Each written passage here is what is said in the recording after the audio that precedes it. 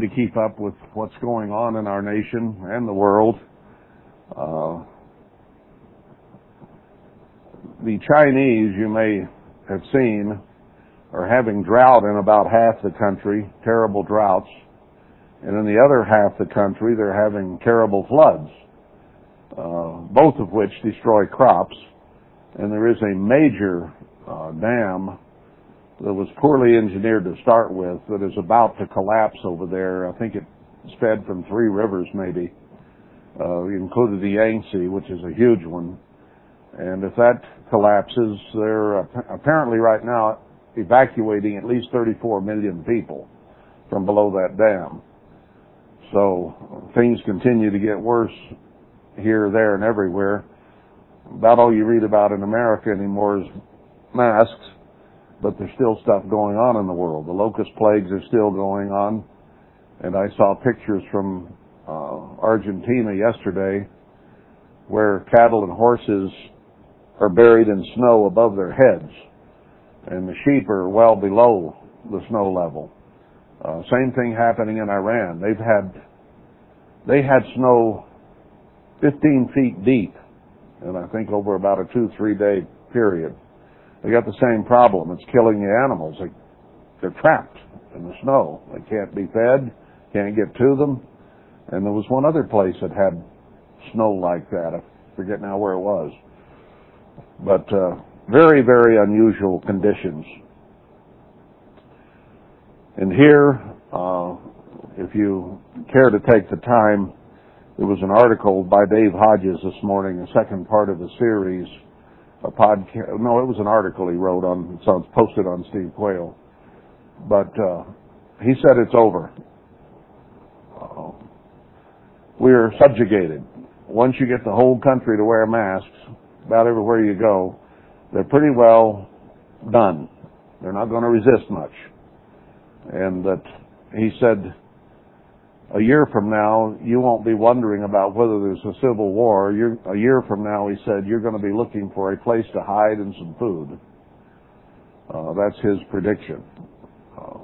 And another one I read expects the dollar to fall below the 80% mark, and it's falling. It was down to 92.8. It's falling fairly rapidly. And once it hits that point, he says it will probably just collapse. And America will lose everything we've got. Of course, you and I have been expecting a financial collapse for a long time because God said so. And we've read those scriptures. But we're no longer looking toward a time when these things will be happening. They are happening now. They will only get worse.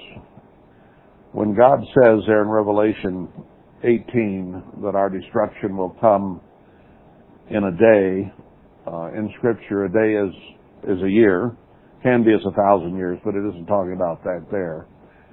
But once this COVID thing hit, it wasn't long until there were tankers, cargo ships sitting off of our coasts with no place to dock, no place to land, no way to unload. And Revelation makes it very clear there that the shipmasters would sit out at sea and wail because there's no place to take their cargo. So that is going to get worse. But let's be aware it is already occurring. It's here. And it is only going to get worse in time. So over a period of a year between last January, February until this coming January, February, I expect it to be a whole lot worse than it is today. Because once God unleashes Satan, turns him loose, he becomes more apparent, more obvious. He can do more things that he was restrained from doing in the past. And you will see that. His people who worship him and follow his orders have been given more power and cut loose more. And the demons have as well. So be aware and be ready to rebuke, because they hate us more than they hate anybody else on earth. You have to understand that. Satan would rather see you and me and the members of God's church, wherever they are, destroyed than anyone else. The rest are in his pocket. He's got them where he wants them. He's after the church. And I've said it before, when he's cast down from heaven for the last time there in Revelation 12, he immediately goes after the church. He didn't go after the Methodists or the Baptists or the Catholics. He didn't go after the evangelicals. He didn't go after the Hindus or the Muslims. He goes after those commandment keepers who have the Spirit of God. He knows who they are. God's Spirit creates a light that somebody on the street in St. George doesn't see, but Satan does. And he knows what that light means. It's the light of God that shines from those who have his Spirit. So let's be aware of what we're up against.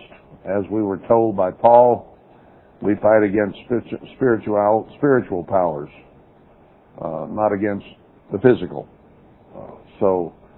Yeah, some physical, but mostly against principalities and powers of the air. And Satan is being unleashed worldwide. So you're going to see things worsen, I think, very rapidly. And we need to be as close to God as we can be, and be as close to each other as we can be, and support and help and strengthen one another against what is coming, or what is here but getting worse. Let me rephrase that. I've been saying what is coming now for 50, 60 years. It's not coming anymore. It's here. Now I need to rephrase that. That which is getting worse, it's already here. It just hit me the other day. Well, I've been waiting to see when everything would stop and these merchants would be howling out on the seas. And I suddenly realized, hey, it's already happening.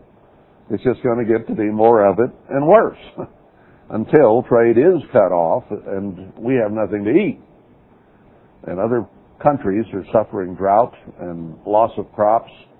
And dry as it is here right now, they're having flooding in Mississippi, and they've got thousands and thousands of acres that can't produce for the second year in a row. So God kind of put us in a bubble a little bit out here where we're not right in the middle of all these cities and all that's going on, but it's getting worse and worse day by day. Portland now is basically downtown boarded up, and downtown is no more. You can shop in the suburbs, but downtown Portland's pretty well shut down. And that's happening more and more across the country. Minneapolis is still working on getting rid of all police, and of 278 police precincts that were interviewed recently, half of them had already had their funds cut. Not off, but downsized. Well, the less cops you have on the street, the more crime there's going to be, and the crime rates are going up exponentially in the cities right now. So you who have escaped the city, be thankful. Just be thankful. Things might seem bad here once in a while, but they're not as bad as they are there, and they're not going to get worse here. Well, maybe a little, but they're going to get worse there a whole lot faster. So we can be thankful that we're here, as Al said in the prayer, in peace and safety. I was thinking that this morning, sitting out in my backyard. The grass was green and the hummingbirds were flitting around, and I thought, man, it's so nice to have peace. Nothing bothering. A couple flies, but they became peaceful pretty quick, because I had my swatter. But nonetheless, we have at least a modicum of peace and opportunity here that many people are losing very rapidly. If you're sitting in a city today, you're afraid at night, and you're afraid in the day. And as one man put it to me up in Wyoming, he said, he'd been a policeman most of his life, but he says, if I had a shop today, and anybody tried to come in my shop with a mask on, I would put them out. He'd say, I have security cameras here, and I don't know whether you're coming in here to rob me and kill me, or whether you're coming in to buy something. And my security cameras need a picture of you. And you're wearing that mask. I don't know who done it. You know? So, he's just the opposite of the others. Get that mask off before you come in here. Makes sense. Anyway, enough of that. I'm going to Hebrews 11 first of all here.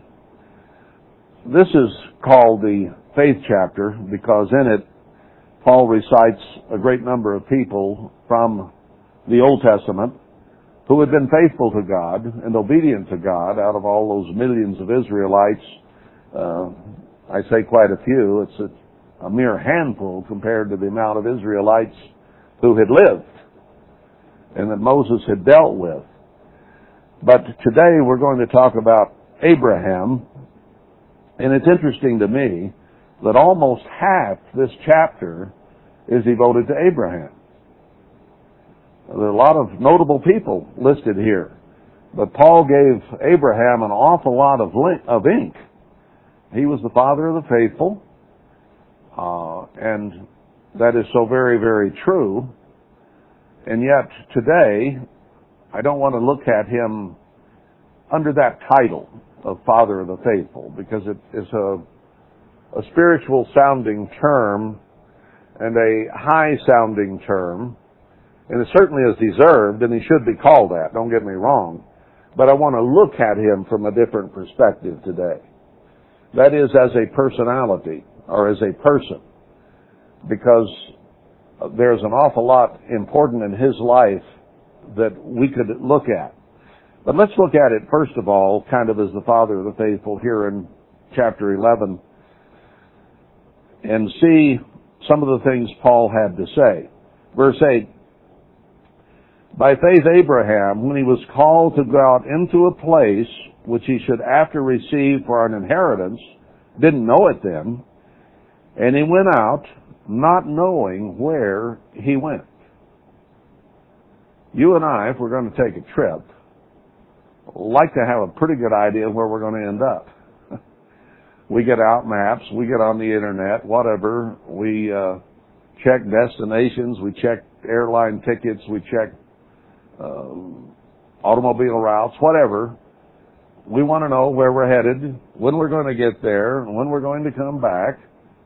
We need to be in the know, in other words. Here was a personality, a man, who was given instruction, and he didn't know, he wasn't told where to go. He says, I'm going to go send you looking for a city. Oh, okay. Didn't give him any maps.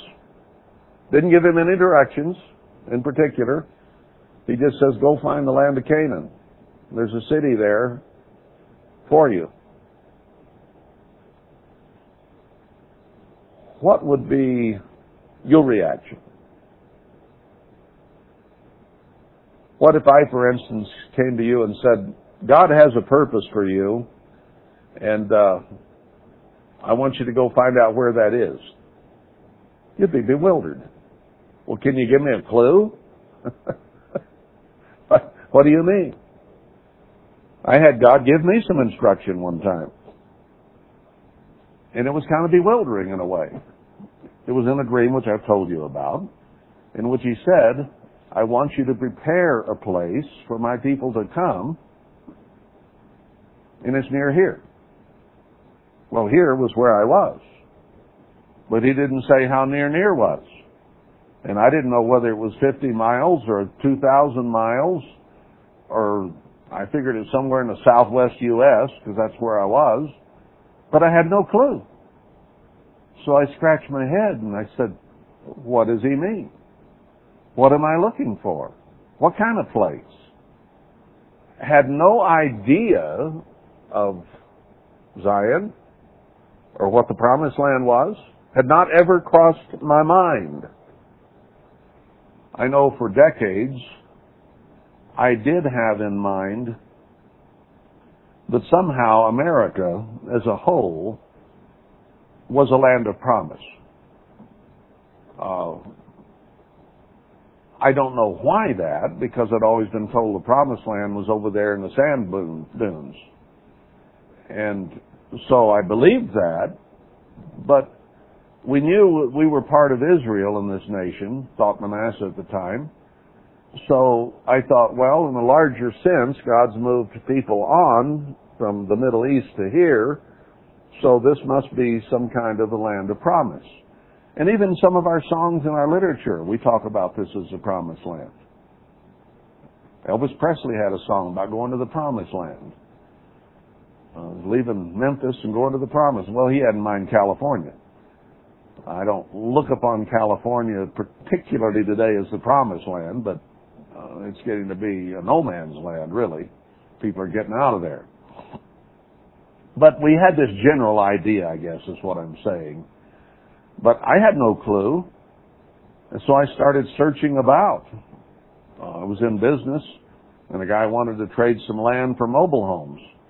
And I had no way of buying the mobile homes to trade for the land, but I went around through Nevada and back up into northern Arizona along the Grand Canyon to look at the land he had, thinking, well, maybe that's the answer, because it was on my desk at the time. I got there and looked around and says, nah, this isn't it. And then kind of pigeonholed the whole thing for a while. Business was failing, went back to Alaska, and it wasn't for a couple years after that I began to realize, or God showed, the area he was talking about. So it was just a big question mark. I don't know what to do with that. I have no idea what to do with that. No clue. And yet it remained there in the back of my mind as something that, yeah, this has got to be done, but how, where, when, what? All those questions. He cleared the mysteries up later, but he asked you to move out in the wilderness, and you've done it. You didn't really know how, why, or what at the time, but we realized that he's going to do a work, and that he wants us to be part of it, or he wouldn't have leaned our minds this direction. He has a purpose for us being here. It may not be foremost in our mind every day or every hour, because we lose track, we lose sight, we get busy with stuff and things, and we can be discouraged or frustrated or whatever.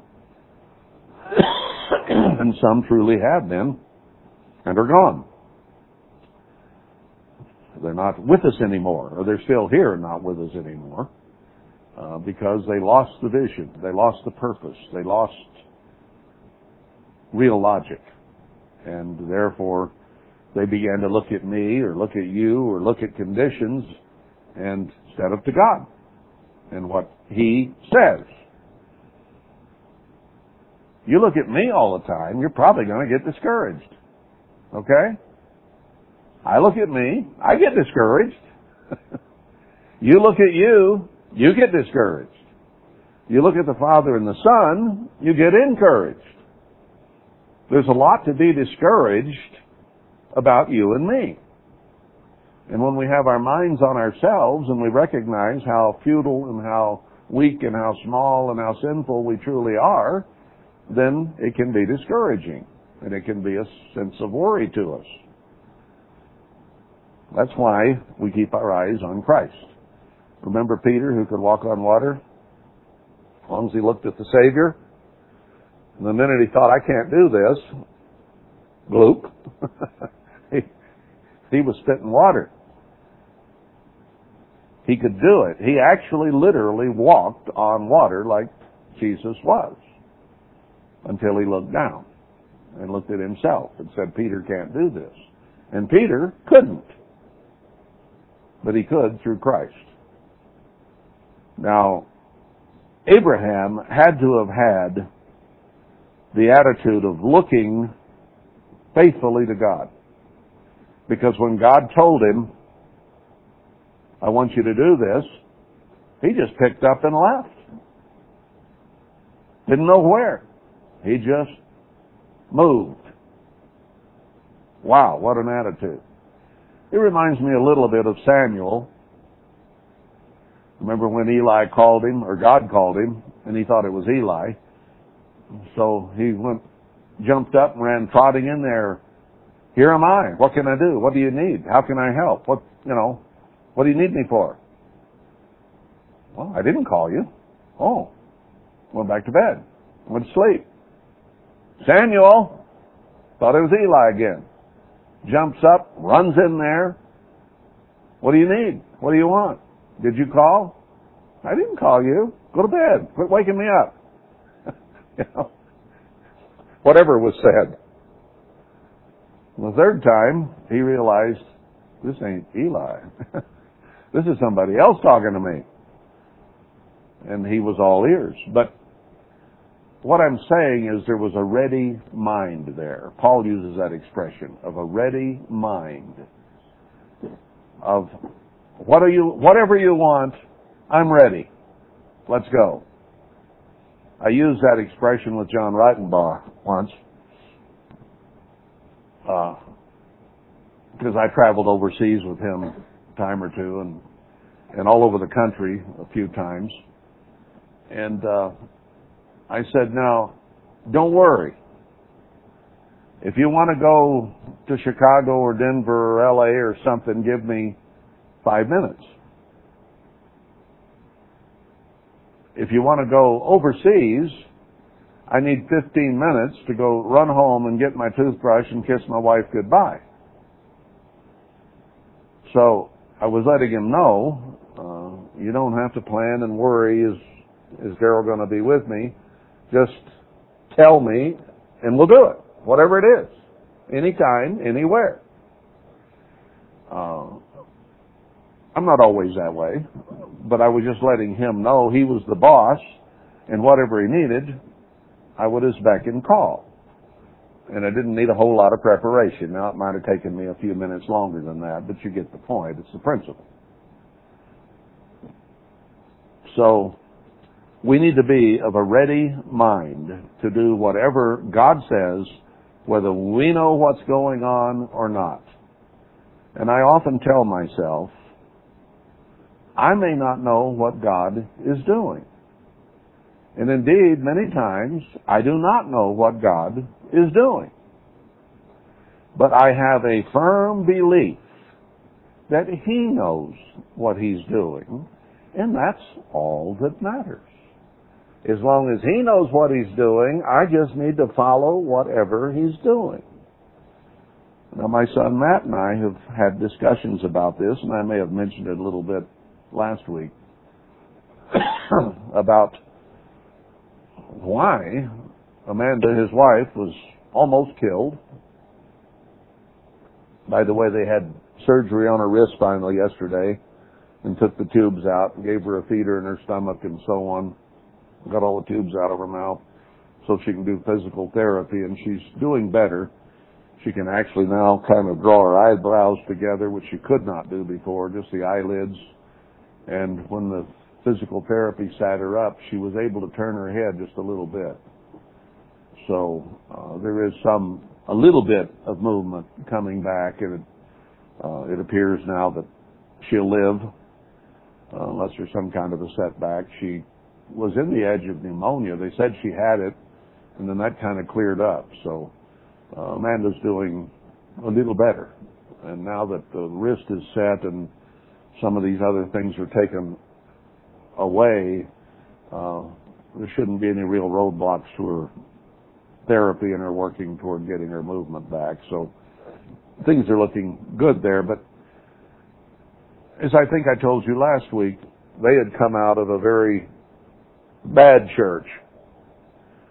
And they'd been there 14 years. They'd quit keeping the holy days, they'd quit keeping the Sabbath, and everything that they knew.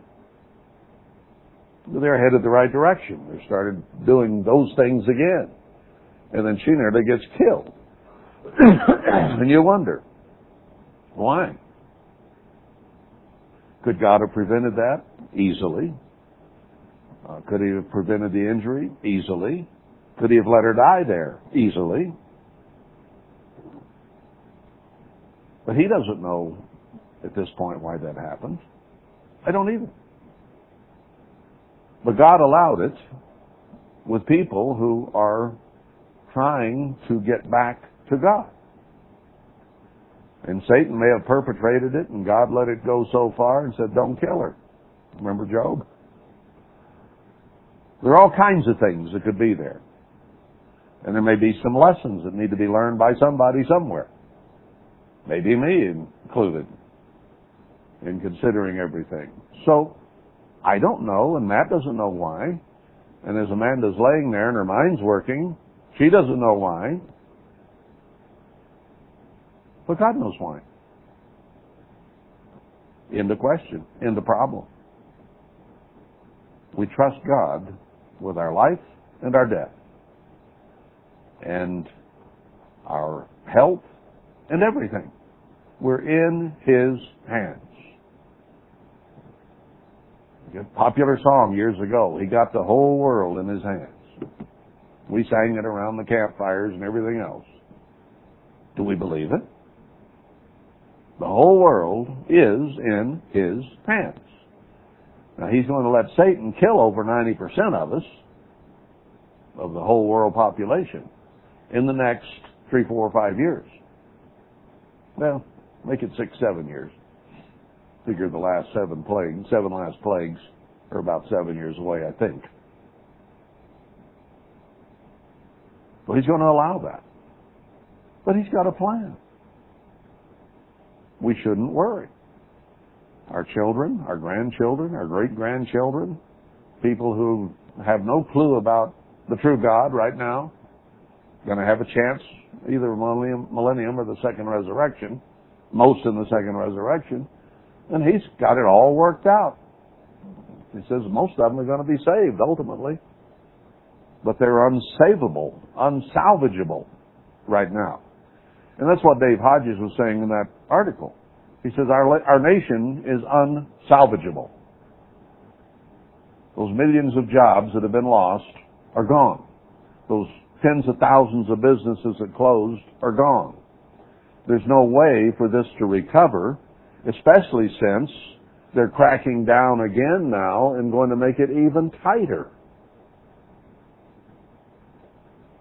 Because they got us where they want us. Now they're going to kill us. What was that little poem? Got you where I want you, now I'm going to eat you. Remember that one?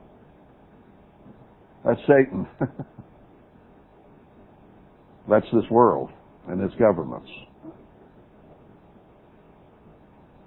So Abraham trusted God, that God knew what he was doing. And if he said go, then he figured God had the power somewhere along the line to show him where and how to get there. So he just took off. By faith he sojourned in the land of promise, as in a strange country, dwelling in tents with Isaac and Jacob, the heirs with him of the same promise, that it'd be a promised land. But even as he wandered through it, he didn't really know what it was, or where he was, or what he was doing, until he found the city. It says, for he looked for a city which had foundations, whose builder and maker is God. He wasn't looking for the Tower of Babel. That was made by Nimrod. He wasn't looking for Nineveh. He was looking for a city made by God. Going to be different than the others. Realize that Abraham knew Shem. Shem was still alive when Abraham was born and was through a lot of Abraham's life. He lived 500 years after he begat his children, and there's about 8 generations after that, and they started having kids when they were 29 to 35. So he lived well over 100 years probably after Abraham was born. So Abraham had access as a child, and as he grew up, to great-great-great-great-great-great-great-grandpa. He was still around. So he knew some things. And then he switches to Sarah, who was beyond ability to conceive, and himself, who was as good as dead, and had a child. Then he says these died in faith, belief, trusting God, knowing God knew what God was doing, and believing Him and trusting Him. And they hadn't received the promises, but having seen them way off, were persuaded of them and embraced them and confessed that they were strangers and pilgrims on the earth. Now, Paul tells the early New Testament church that they were strangers and pilgrims and only ambassadors for the kingdom of God. The kingdom of God wasn't here. They couldn't see it, didn't know where it was, but they were persuaded that it was coming. And those also all died in the faith, not having received the promise after what Paul wrote.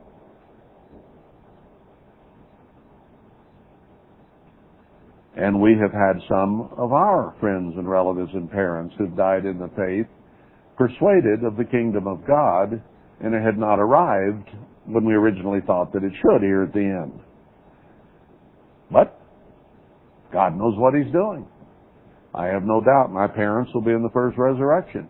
I watched them all my life be faithful to God and serve God and put Him first in wealth and health and everything. That's just the way they were. They didn't go have operations. They got anointed. They got healed, and so did their children. But they finally died.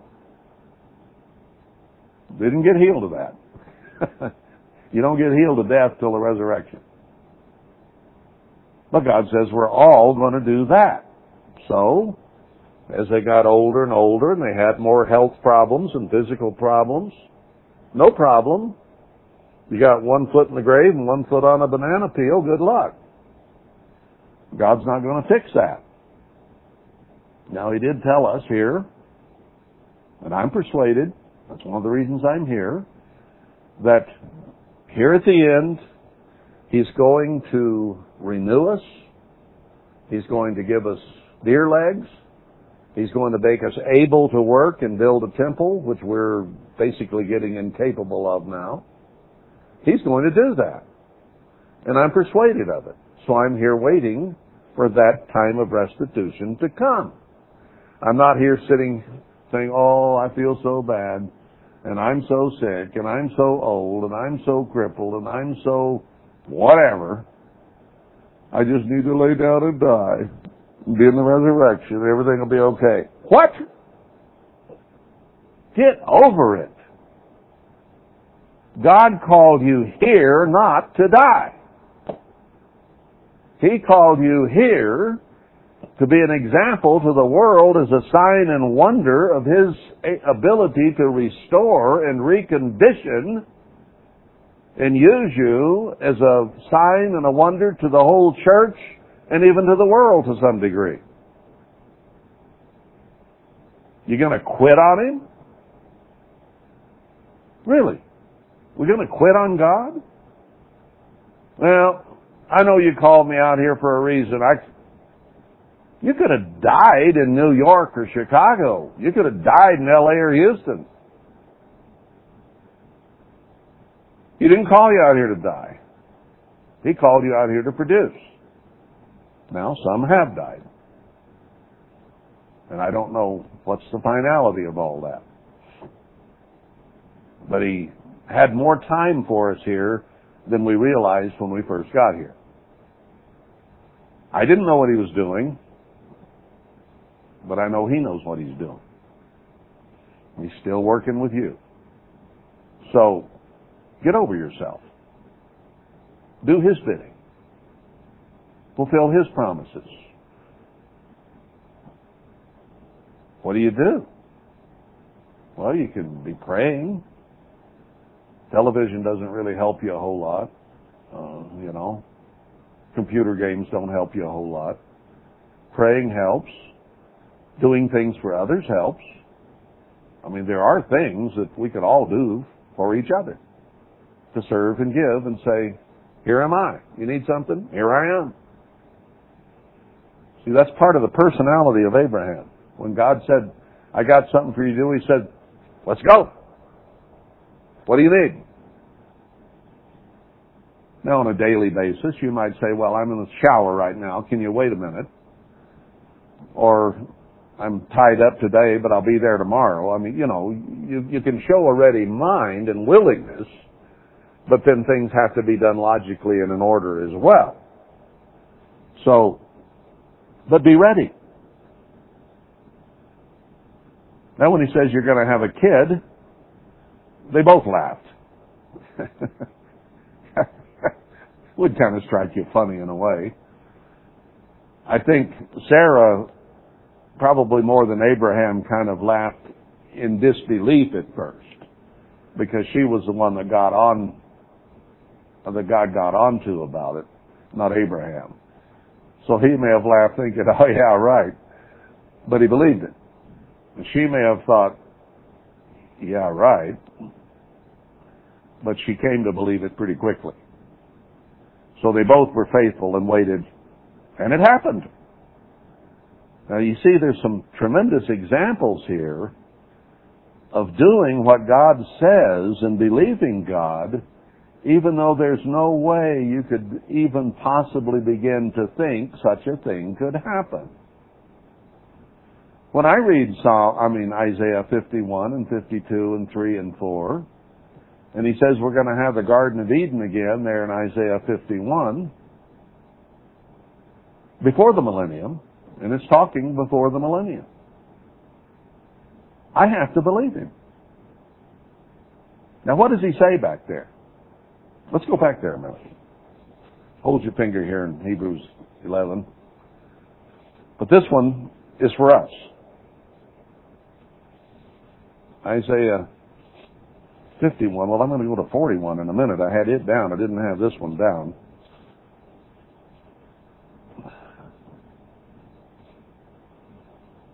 Hearken to me, you that follow after righteousness. That would be you and me, right? We're following after righteousness is the reason we're here. You that seek the eternal. I hope that applies to all of us. Look to the rock whence you were hewn, and the hole of the pit from whence you were digged. Then where does it say look? Look to Abraham your father, and to Sarah that bore you. For I called him alone, and blessed him, and increased him. So what are we doing here today? We're reading Hebrews 11 and looking to Abraham and Sarah. And we go back to the prophecies for today, specifically, and it says, look at what Abraham and Sarah did. Echoing what I said earlier. I may not know what God is doing, but God knows what He's doing. Just follow Him. Believe Him. Do what He says. And it'll happen. What does it say after this? For the Eternal shall comfort Zion. He will comfort all her waste places, and He will make her wilderness like Eden, and her desert into the garden of the Eternal. Joy and gladness shall be found therein, thanksgiving and the voice of melody. Talking to us, those who follow after righteousness, who seek the eternal. This isn't talking about the millennium. In the millennium, we will not be seeking righteousness. We will already be God. We will be righteous. We will not seek God, because we'll be the bride of Christ and we'll be God. So this is talking about before that. And he says, look to Abraham and Sarah. Well, he's given us two examples. A, go. Okay, I'm heading out. And then two old people who are way beyond bearing children were told you're going to have one. Okay, you know what you're doing. I chuckled and then I said, all right, we'll wait. And they did, and it happened. And they never reached the New Jerusalem. They reached the physical Jerusalem, but not the new one. They died persuaded of what was to come. Verse 16, they desire a better country, that is, an heavenly one, a heavenly Jerusalem. Wherefore God is not ashamed to be called their God, for He has prepared for them a city. You know, it's a sad thing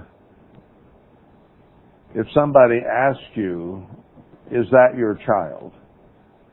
and you say, don't really want to answer that. What if somebody asks Hitler's mom, is that your child? That guy that's just over there killing those Jews? That'd be a tough one to say, yep, that's my kid. I'm so proud of him. Nah. There'd be some shame there. There'd be some frustration there. There'd be some grudging admittance there, that is my child. Well, here, because of Abraham's belief and Sarah's and their trust, he's not ashamed to call them his children. That's my son. I long to hear those words.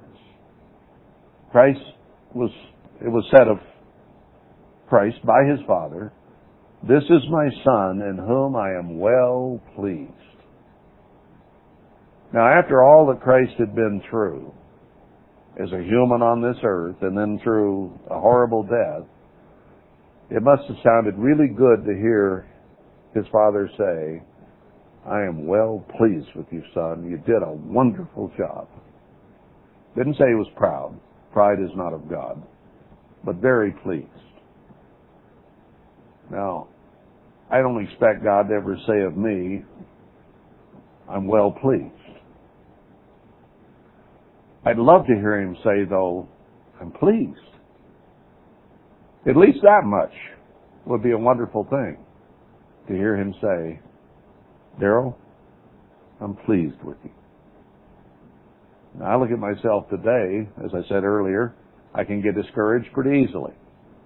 If I look to him who's able to transform us and change us, then I can be encouraged. Paul looked at himself and says, who can deliver me from this body of sin and death? The things I want to do, I don't do. The things I don't want to do, I do. Things I want to think, I don't think right. And some of the things I do with my hands, I do wrong. Who can save me from this? Then he named Christ. Only he can save us from what we are. So, if we want to please him, then we submit to him. And we come to the point where instead of a stench in his nostrils, we become sweet incense as our prayers go up. That's pleasing, isn't it? You smell something that really smells good to you. A perfume, an aftershave, a candle, meat on the grill. You smell something that's really pleasant to you, and you think, that's nice. So you're pleased. I want to get to the point where God sniffs me down here and is pleased. I have trouble believing that yet. I do have trouble believing that because I know me. And you know you. So it's hard for us to grasp that God could be pleased with us. But as we obey and we serve and we respond to him and serve him, he becomes more and more pleased. It's like a baby with a diaper. How many times a day does a baby foul a diaper? Well, they wet them quite a few times, and they may mess them 3, 4, 5, 6, 7 times. I don't know. They never kept count in a day. But we're really pleased when they get it down to once or twice. Oh, wow, this is looking better. And you're really pleased the last time they do it and never do it again. Oh, wow, now we're really making progress. God's the same way with us. As we grow, as we change, he dislikes us less and likes us more. That's the direction we need to keep it going. We don't need to be discouraged because we're not there all the way. Paul was not discouraged, he was frustrated. And he said, I know me, and this isn't good, but God can save me from it. So Paul believed God and trusted. And he said, I may not know what you're doing, but you sure do. One more example here. By faith Abraham, when he was tried, offered up Isaac, and he that had received the promises offered up his only begotten son, of whom God had said, that in Isaac shall your seed be called. He had promised him, not through Ishmael, through Isaac. He knew that. Abraham was in a position where he had already been told, and he couldn't say, well, looks like he's going to have me kill Isaac off. He must have meant Ishmael. He must have made a mistake there. So I'll go ahead and kill Isaac like he tells me to do, and Ishmael will take his place. Is that the way he thought? He says, verse 19, accounting that God was able to raise him up even from the dead, from whence also he received this in a sign or a figure.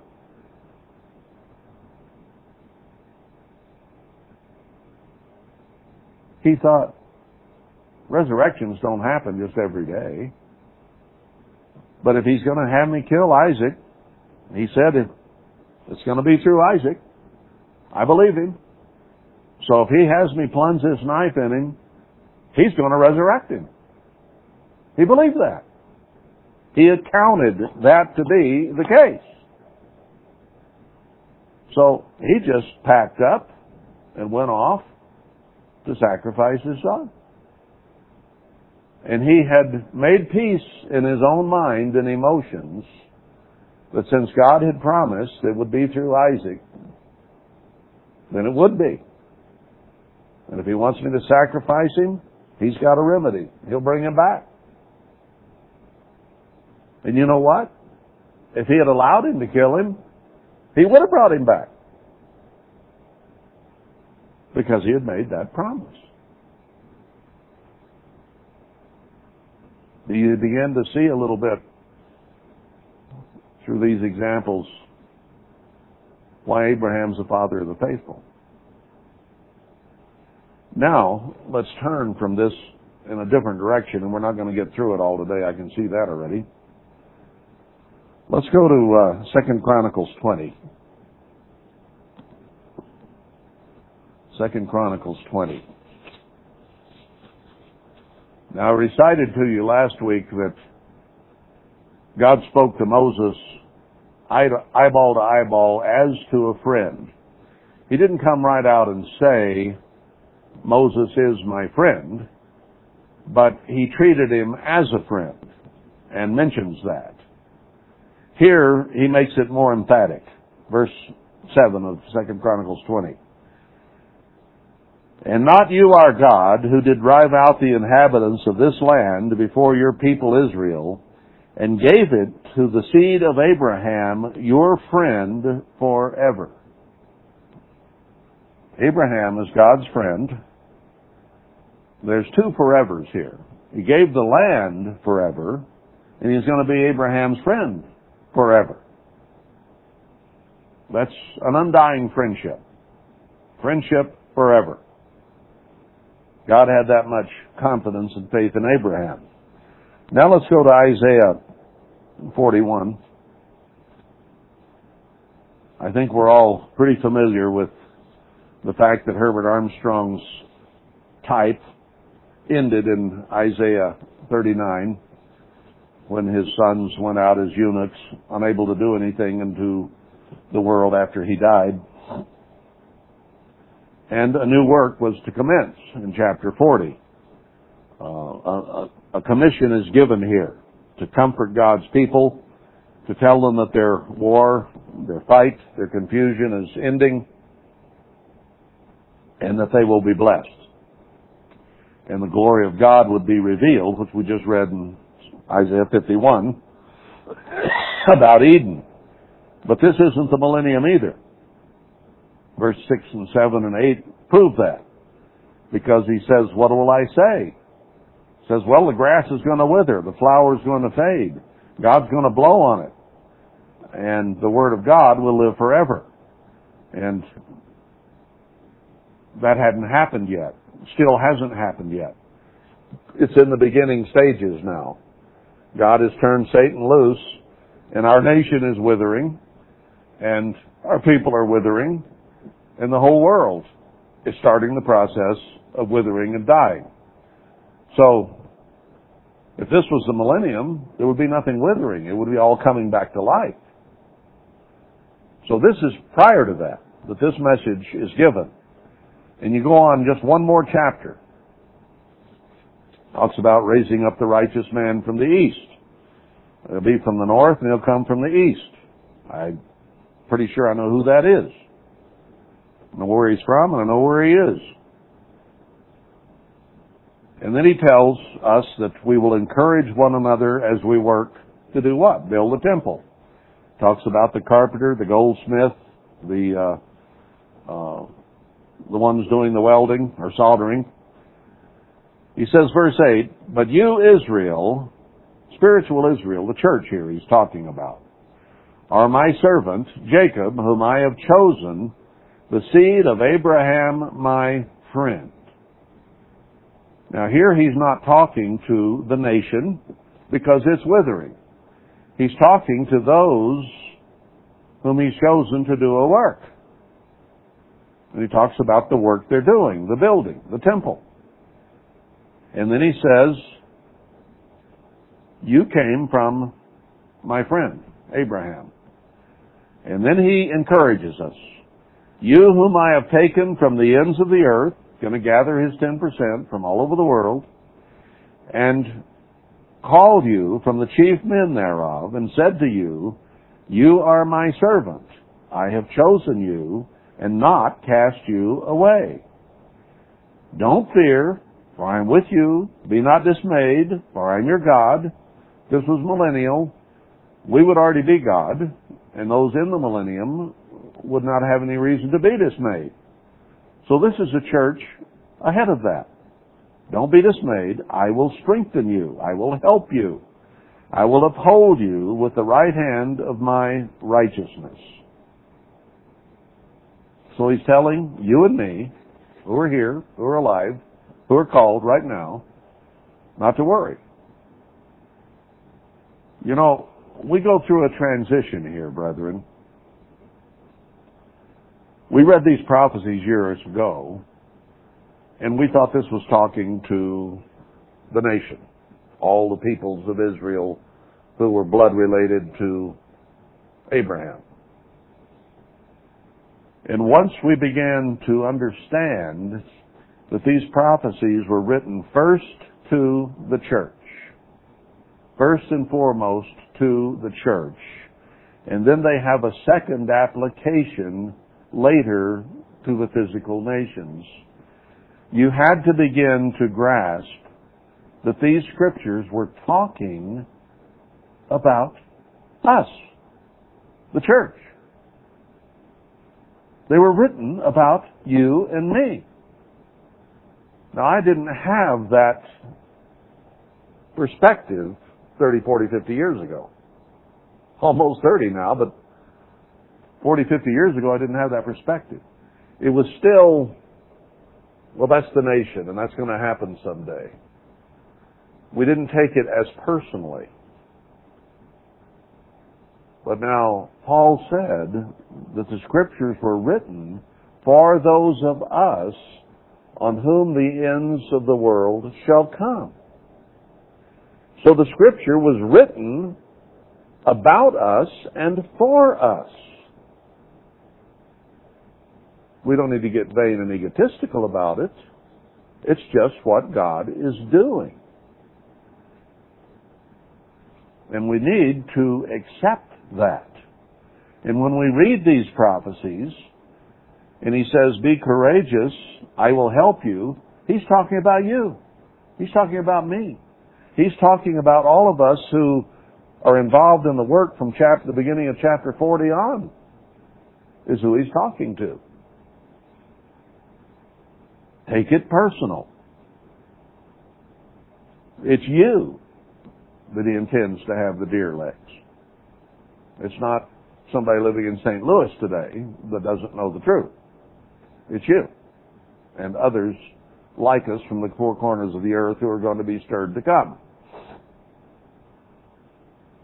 Those who seek righteousness.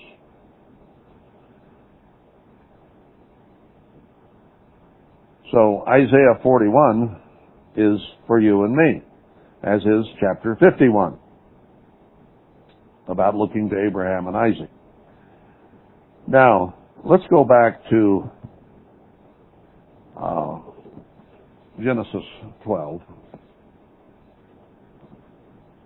Now, we've been through the life of Abraham in past years as well, but we need to read scriptures from many different perspectives and from many different angles, because I can read a psalm today and get something out of it. I might read the same psalm next week and get something entirely different out of it, because the words of God have such depth that they can be taken so many ways and so many different lessons learned from the very same scripture. Each scripture does not have just one meaning. They can have many meanings in many different aspects of our lives. Now let's look at Abraham then today, not as the father of the faithful per se, but as a personality, as a person. God calls him his friend. Now he said back there, we just read, where we are his servants. And yet Christ later on, after that was written, a long time after, offered us friendship just before he died. And we are his servants today still. I look upon myself as a slave of Christ. In the New Testament, it says we were purchased with a price, his death. And he paid the price of our life by dying for us. Therefore, he owns us. We are his slaves.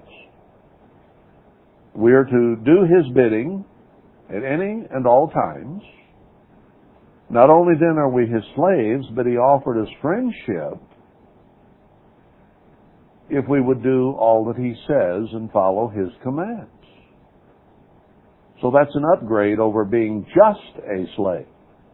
Now, a slave or a servant is bound to do everything he is told, whether he likes it or not. Okay? If you were a slave owner, you told that slave what to do. If he didn't do it, you put the whip to him. If you had a servant, you said, bring me my dinner, and he says, well, I don't feel like it right now, then he was in trouble. Now, if you've had an upgrade to friend, you have to live up to the upgrade. Abraham was a friend of God. Why? Well, first of all, we've already been there, haven't been here yet, but we've been to chapter 11. First of all, he was willing. He wanted to do whatever God wanted him to do. So he was of, as Paul put it again, a ready mind. I'm ready. I want to do your bidding. I want to be your friend. How good a friend is it if you think about them and you think, well, I wonder if I could get so-and-so to do this for me. And then through your mind goes, I don't know, he kind of had an owly attitude the other day. I don't know whether he'd be willing to do that for me or not. So if you have to debate it, their readiness, their willingness, their desire to help, how good a friend really do you consider them? Now, if you have a friend that says, I'm your friend. Whatever you need, let me know. Tell me. You're not really afraid to go ask them, are you? Because they've already said, hey, I'm ready. I'm your friend through thick and thin, through whatever, ups and downs, marriage, divorce, whatever happens to you, car accident, I'm here for you. I have your back.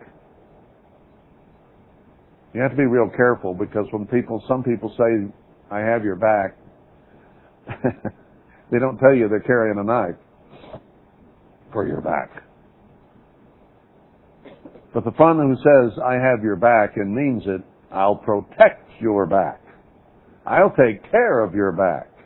If anybody comes up and wants to stab you in the back, I will rebuke them. I'll protect you. You're my friend. I won't listen to their garbage. I'll cut them off. Because I'm your friend and I love you, and I will not tolerate them treating you that way. Oh. Now there's somebody you can trust a little more. There's somebody you can believe in. There's someone you'd love to have your back. I've done quite a bit of bear hunting in my life. And there are some hunters who said they're hunters, and I've seen them hunt, and I would not want them to have my back in a bear hunt. I wouldn't want them there. Because I have no clue what they would do. Shoot me in the back, drop their gun and run, shoot straight up, or jack all their cartridges on the ground, or just stand there and wet their pants. I don't know what they're going to do. But I had one that I trusted. When I went bear hunting, I'd say, George, I need you. He'd say, okay, let's go bear hunting. And I knew he could shoot straight, and I knew he wouldn't wet his pants, and I knew he'd be there. He'd take care of me. Now, we abused each other verbally at times, but we were good friends in spite of our verbal abuse. It was all generally done in good fun and good attitudes. But if I wanted somebody at my back, it was George. It wasn't anybody else. He's the only one I trusted.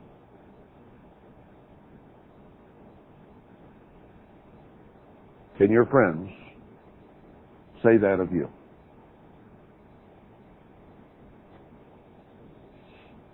I hope we can all come to that point that we can say, I have your back. You know what that would do?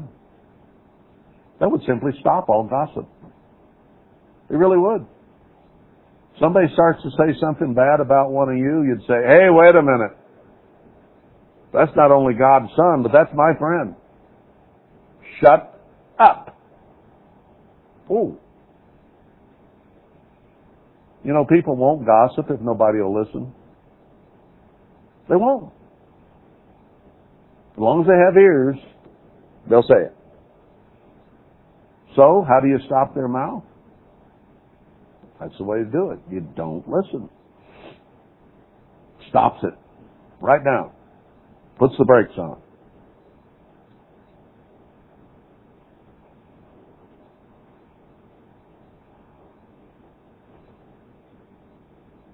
Anyway, the Eternal had said to Abram, get you out of your country and from your kindred and from your father's house unto a land that I will show you. Now that verse is really what Christ told us in the New Testament. He said, he that does not love me more than father, mother, brother, sister, or whatever, he is not my disciple. You have people who hang back because of friends or relatives or children or whatever, and they won't do what God says to do because they just cannot leave their children or cannot leave their mate or cannot leave their family or whatever. So they don't. He's looking for those who will leave any and everything and come and follow him. Christ said, let the dead bury their dead, come and follow me. There's people out there in the world, they don't know God, they don't know who God is, they don't obey God. Let somebody unconverted bury them, come and follow me. Now that doesn't mean you shouldn't bury your relatives if they die and you're around, but what he's truly saying is, put me first. If it comes to a question of whether you need to do something to obey me or go bury a relative, come follow me and do what I say. And indeed, if you leave your relatives 2,000 to 3,000 miles away, or 5,000 miles away, or 10 around the world, chances are they die and you may not be able to get back. Some cases you might, some cases you might not. But if there's something there that impedes your obedience to God, you need to make a choice to put God first. I'll give you an example. Somebody's, I forget now, brother or father or somebody, died in the middle of the Feast of Tabernacles. Now, God commands us to keep the feast. He says it is a commanded assembly, a holy convocation. It's not optional. It's a holy convocation, and we are commanded to be there. So, if one of my relatives had died during the feast, I made up my mind ahead of time, long time ago, that I'd tell my cousins or uncles or somebody, you need to take care of this burial because I'm at God's feast. I'm not going to leave here to come bury an unconverted person. Let the dead bury the dead. I'm here to serve God. I've seen people do that and stay at the feast. I've also seen people leave on the second and third day of the feast to go back and bury their unconverted relatives. Now, which would God be the most pleased with? I think the point is there. Let the dead bury the dead, come and follow me. So, Abraham was doing just what Christ told us in the New Testament that we need to do, and yet here was a man in the Old Testament when nobody was converted and virtually everybody on earth was following anything but God. And God said, I want you to go. And he said, okay, I'll leave my father, I'll leave my mother, I'll leave my cousins, my uncles, my aunts. Where are we headed? Let's go. What a personality. What a person. I would want that kind of person to be my friend. So we're talking here, and the subject is, why was Abraham God's friend? What do you look for in a friend? What does God look for in a friend? And as we see, as we go through this more, and get more examples, we're going to see why God would want him for a friend. And we can also see maybe better what we need to be in order for God to want us for a friend. So we're out of time, even though we only got to one verse in his life, but there's more.